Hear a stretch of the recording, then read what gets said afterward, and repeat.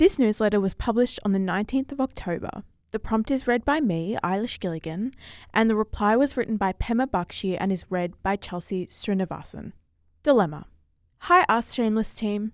I have a situation, and I'm not sure how to deal with it. My partner, let's call him H, and I were together for almost 4 years before breaking it off in October last year.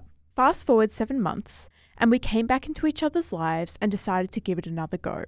It's been a few months now since we started dating again.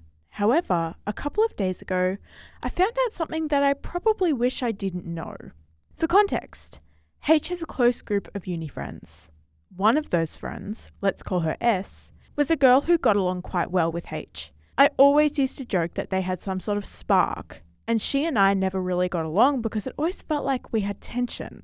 For some reason, last year, H and S stopped being friends. Now, to preface this next bit, I absolutely understand that at the time, H and I were broken up, and I have no right to be upset or angry at him for this. But holy fuck, I'm hurting. H told me a couple of nights ago that he had been sleeping with someone he went to uni with while we were broken up. After a little conversation, it came out that the person he had been sleeping with was, in fact, S. Again, I know I can't be angry at him for this. But you know when you have that one person that you really hoped your partner would never do anything with? The one person who you always had a gut feeling about? And then you find out they did sleep together several times. The knowledge that H and S were seeing each other in those 7 months while we were broken up has absolutely crushed me. I have so many questions. When did they start sleeping together? When did they stop? How did they go from not being friends to sleeping together regularly? I don't know how I can move past this. I don't want to resent him for something that he had every right to do, but at the same time, I really wish it didn't happen. Not with her. Do you think I can move on from this? Because right now, I'm not sure how to. Sincerely, M. M. I've actually been in an almost identical dilemma. So, having a chip on your shoulder about that one person, believe me, I get it. It bloody sucks. Sometimes it is really all in our heads, and other times we're gaslit into thinking that's the case. As you said, what happens during a breakup isn't quite our business, but I too have questions. Did H know about how you felt about S? Was the timing so close that you suspect an emotional affair in the lead up? What stopped them from dating more seriously? The mind boggles. But as much as it may take 1,000 turns to get there, the situation only really leads to the same few options. Again, my main concern isn't what went on during the breakup. It's about this spark you've been witness to.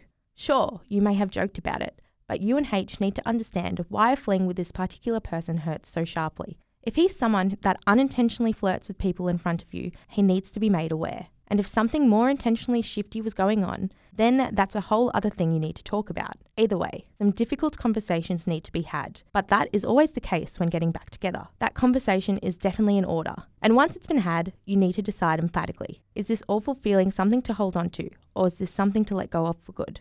I'm not too sure if you've watched Love Island Season 7, but one thing I found surprisingly inspiring was when Millie had to watch her boyfriend Liam fool around with another woman on some replayed footage. At the time, I burned with fury for her, because that boy definitely made the most of his Casa Amor time. But instead of getting mad, Millie simply said that while she was upset to see it all play out, she had already forgiven Liam. She asked what sense did it make to be mad again about something that's been forgiven. I might be editorializing the words, but the sentiment struck a chord with me. Moving on doesn't happen overnight. Letting something like this go is just like love itself. We do it because we care, and it's worth it. But it's something we have to actively choose to do. Nothing is going to magically make you forget or instantly feel differently about it.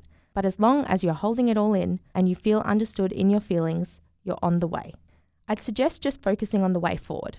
Get excited about future plans, rekindling the romance, and getting to know each other again.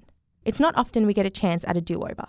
And reunions offer us an incredibly rare chance to do things better or help us realise what was never meant for us. If you two are able to cultivate a healthy dynamic with open communication, then I don't see why this can't just be a little snag in what is a much larger, more meaningful picture.